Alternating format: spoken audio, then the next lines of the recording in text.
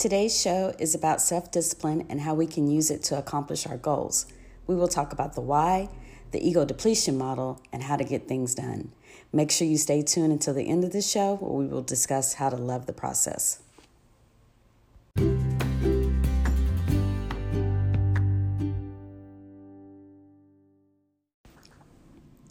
Hey guys, this is Lois and welcome to the show. I know you have many podcasting options out there, so I want to thank you for stopping by and spending some time with me. Now let's talk about self-discipline. Self-discipline is one secret to success in accomplishing your goals and living the life of your dreams. With strong self-discipline, you can do what you need to do without the temptation of laziness by, taking a nap, binging on some TV show, or getting that extra dessert after dinner, and allowing those sorts of things to get in your way and become a barrier to accomplishment of your goals. But first, we need to be clear on what it is that we want.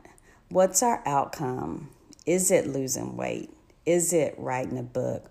Or is it becoming a world traveler? Once you become clear on what you want, you need to understand why you want it. Do you want to lose weight because you want to feel better in your clothes?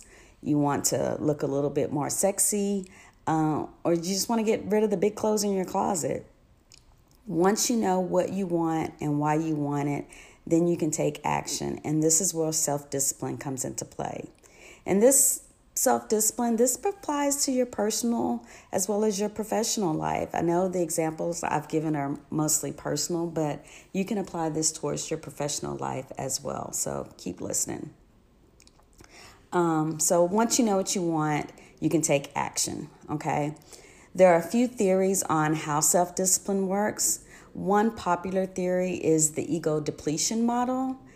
And ego depletion refers to the idea that self-discipline or willpower draws upon a limited pool of mental resources that can be used up. When the energy for mental activity is low, self-discipline is typically impaired, which would be considered a state of ego depletion, which means nobody has 100% self-discipline at all times. We all have lapses that occur when our discipline muscle is fatigued, just like any other muscle. So while it's important to cultivate and develop your self-discipline, understand there's a proper way to do it. The same way you would go about, lifting weights. You can't expect to lift weights all day long without realizing that your muscles are going to become depleted and fatigued. But without self-discipline, you're allowing your life to be controlled by emotions, which is essentially like allowing yourself to be controlled by someone else. So how do you overcome this? You can do one of two things. You can, one, wait until you feel like it and then do it. Or two, you can do it and then begin to feel like it. And which of those two methods will get things done? If you chose number two, you're correct. Just get started. So let's look at 3 ways to be able to cultivate and develop self-discipline. The first thing is start small. If you want to lose weight, don't jump in and say, I'm losing 1 pound per week. And then you get discouraged when that doesn't happen. By going big, you're going to set yourself up for failure. But going small will help you to succeed, just small steps. So how about choosing something like, I'm cutting out soda and I'm only going to drink water. Once you've mastered that, then you can add to it. Something like, I'm only going to drink water and I'm going to walk 10 minutes a day. And by starting out this way, you can celebrate the small victories and build momentum and gain confidence to keep going. I know I can drink the water. I've got that mastered. Let me get onto this, 10 minutes of walking each day and celebrate those. You drink water all day. Do your water dance before you go to bed, knowing that you've accomplished something and you have a small celebration. Second, you want to ensure you practice daily to build good habits. As humans, we're creatures of habits. So you want to do these things on a daily basis. That's how you build up your momentum and make it a habit. Third, ramp up. After you've mastered the small tasks, Slowly begin to ramp up.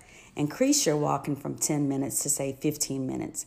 And then, gradually increase up to 20 minutes. And then maybe you add in jogging.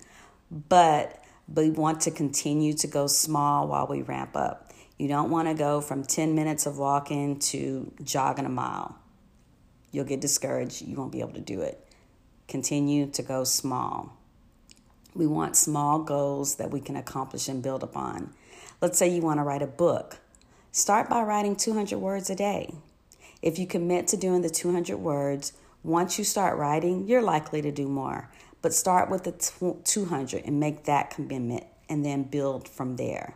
Anything over is a bonus, but let's do the 200 and celebrate that victory and then slowly ramp that up.